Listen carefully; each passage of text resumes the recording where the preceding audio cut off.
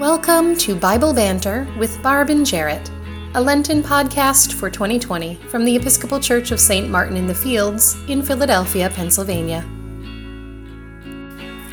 Today's podcast is for the first Sunday in Lent, Year A, focusing on the Old Testament reading, Genesis chapter 2, verses 15 through 17, and chapter 3, verses 1 through 7. Listen in.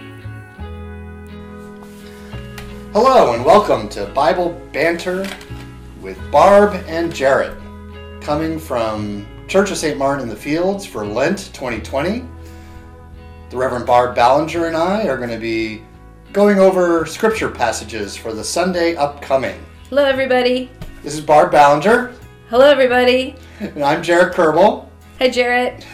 And we both love to read scripture, study it, talk about it, share it. That's why we're clergy. And we want to include you in that this Lent. So, this coming Sunday, the first Sunday of Lent, we're going to look at Genesis chapter 2, verses 15 through 17, and chapter 3, verses 1 through 7, if you're following at home. This is the Old Testament reading for the first Sunday in Lent. We're going to read it to you right now. I'm going to start, and then Barb's going to finish up. Okay. Here we go. The Lord God took the man and put him in the Garden of Eden to till it and keep it. And the Lord God commanded the man, "You may freely eat of every tree of the garden, but of the tree of the knowledge of good and evil you shall not eat. For in that day you eat it, you shall die."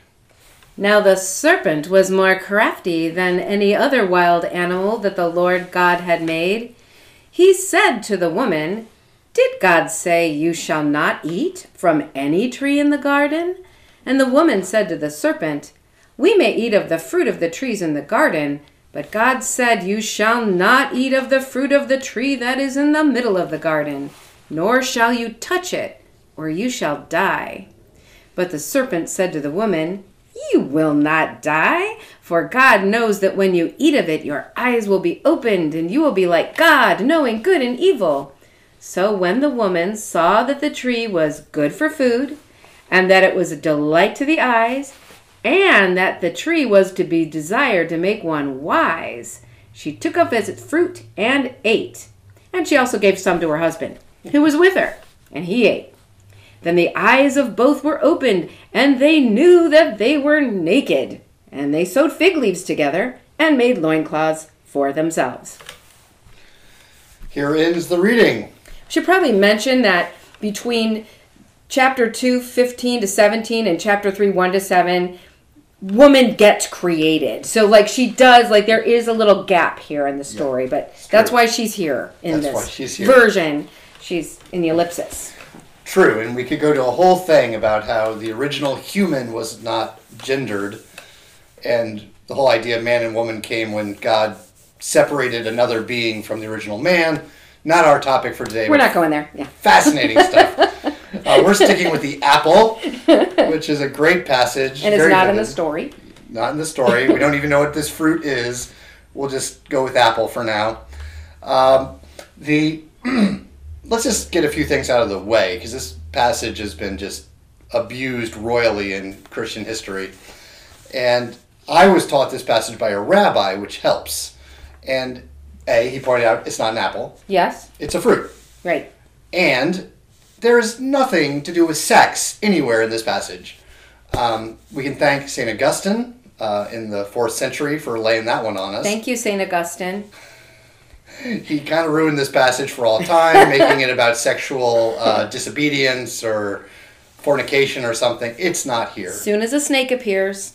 Yes. Thank you, Carl Jung. So, the traditional way of reading this passage from a rabbinical perspective and for some church fathers is, God gave them one rule to follow. Look, you have everything you need. This is not a matter of not having enough. You have enough. You have everything. The whole other garden, just don't eat that apple. And what do? They eat the apple. They eat the apple. Or whatever fruit it was. Or whatever it is, yeah. And so it becomes a classic text about obedience and disobedience. The struggle that Israel has with following and living within this relationship with God who asks a couple things. And the primary thing is don't act like you're God. Right? Right.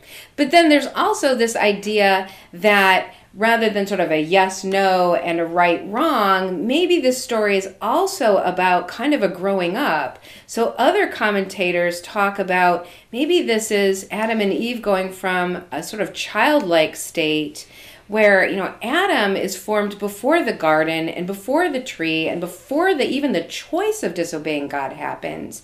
And then he's placed in that garden as a happy farmer, and he's got this kind of idyllic existence. Work is good, but there is this development that happens, and maybe they grow up because suddenly when they're placed in the garden, there's a choice. Maybe every day they wake up and they're like, hey, we're going to eat of the tree? Not today, So what is that to decide, to not decide, and then finally to sort of be pushed over into doubt and then walk into the consequences of what you do? Right. So one way to look at it is this is kind of a childish state, right? They're coddled in the garden. Life is just way too easy and way too good. And they haven't really gone over the path to maturity, to adulthood, where you do have to make decisions that have consequences. Right. And your eyes, maybe your eyes are kind of closed when you're younger. And what happens when they open and they see things that they've never seen before? That wisdom piece, which is also sort of important in the story when Eve sees the fruit, she sees that it's going to be tasty, it looks nice, but it's also good for wisdom. And that's, I think, where you are getting into sort of adulthood. Right, and I think you said something really interesting, Barb, that all growth is a product of, what did you say, choice, pain, and repair? Is that your saying? Yeah. Right. As we mature, when we mature, we begin to make choices. And choices will always involve pain. They may involve the pain of leaving something behind when we choose one thing over another, or the pain of estrangement that, you really see developing with the relationship with God. It's a different relationship. That's very disorienting. And that God is committed to always be an agent of repair as we grow really is kind of a hopeful thing in this story. Right, and there's this, maybe the story is describing the human condition and what comes with the human condition, which is this kind of queasiness, this kind of discomfort and anxiety, because we know that we're not infallibly connected to God. We know that we have some freedom. Mm-hmm. And we know we're going to make mistakes and get it wrong, and some of those mistakes create more distance with God, and some of those mistakes, when redeemed by God, bring us back to God. So we exist in this kind of fluid boundary with God that's a little hard to manage. And one of the ways we get it wrong is by positioning ourselves as the God character in our own story. Yeah, once we're out of the garden, now we're responsible for ourselves. Now we've got to work by the sweat of our brow, and we've got to toil the land full of thistles, and we've got to be masters of our own destiny. But from that very moment, God never actually stops being the master of our destiny, in the sense of always reaching in.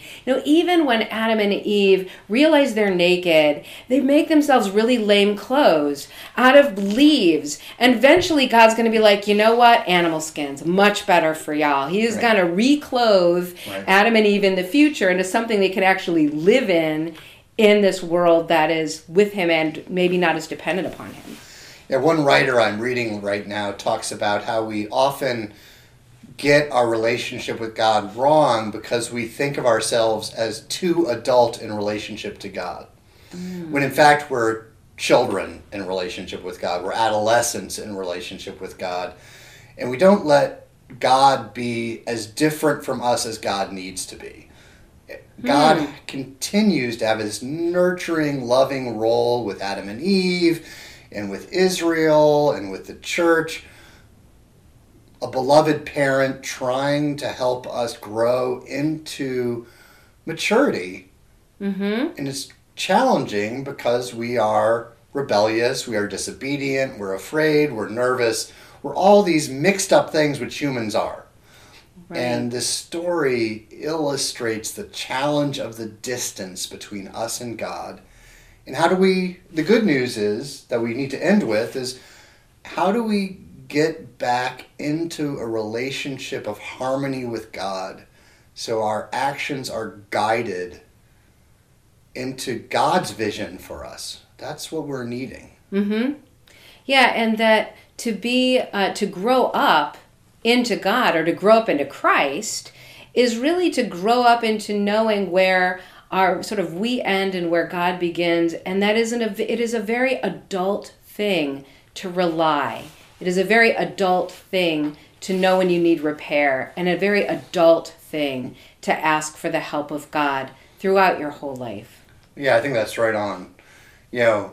We know we cause pain to each other, and we know that we live with pain and we carry pain, and we know we need repair in our relationships and in our inner life, and we bring that to prayer with God for God's grace to do all the healing in that world, so we can start to collaborate with God in addressing the pain in ourselves, the pain in our relationships. And this is something I learned from Barb Ballinger all the time, how to turn back into that pain, how to accept that as part of our calling, to be part of God's repair work. So, any last words, Barb? Anything? I just think we just laid out the work of Lent, to admit that we are human, that we are growing, and that we constantly need God to help us in our repair, and we're walking towards the big repair at the end of Lent. So let's just get ourselves ready for what's coming ahead. To me, that's our prayer for Lent. Repair me, Lord. Yeah. And make me part of your repair. How's Amen. That? Amen. Well, thank you to listening to Bible Banter with Barb and Jarrett. We'll be back next week with the second Sunday in Lent. We'll be posting this up on Facebook and various media for the church. Make comments. Tell us what you think about this passage. Stop us in the hallway. Interrupt our sermon. Tell us what you think. Don't interrupt the sermon. I went too far. I ate the apple. But bye, everybody. Bye, everybody. Thanks for listening. Thank you for listening to this podcast from the Episcopal Church of St. Martin in the Fields in Philadelphia, Pennsylvania. You are welcome to join us for worship on Sunday mornings at 8 o'clock a.m. for a spoken Holy Eucharist, 9:15 a.m. worship together, Holy Eucharist for preschool families, or 10:30 a.m. choral Eucharist. During Lent, we offer Compline weekly on Wednesdays at 7 o'clock p.m. Other weekday services may be found on our website at stmartinec.org. To learn more about our other Lenten offerings, including suggested reading, Bible studies, and Wellspring spiritual formation programs, please visit stmartinec.org/Lent. Our Holy Week and Easter schedule is also available on our website at stmartinec.org/Holy Week Easter. We look forward to seeing you here. Have a blessed Lent!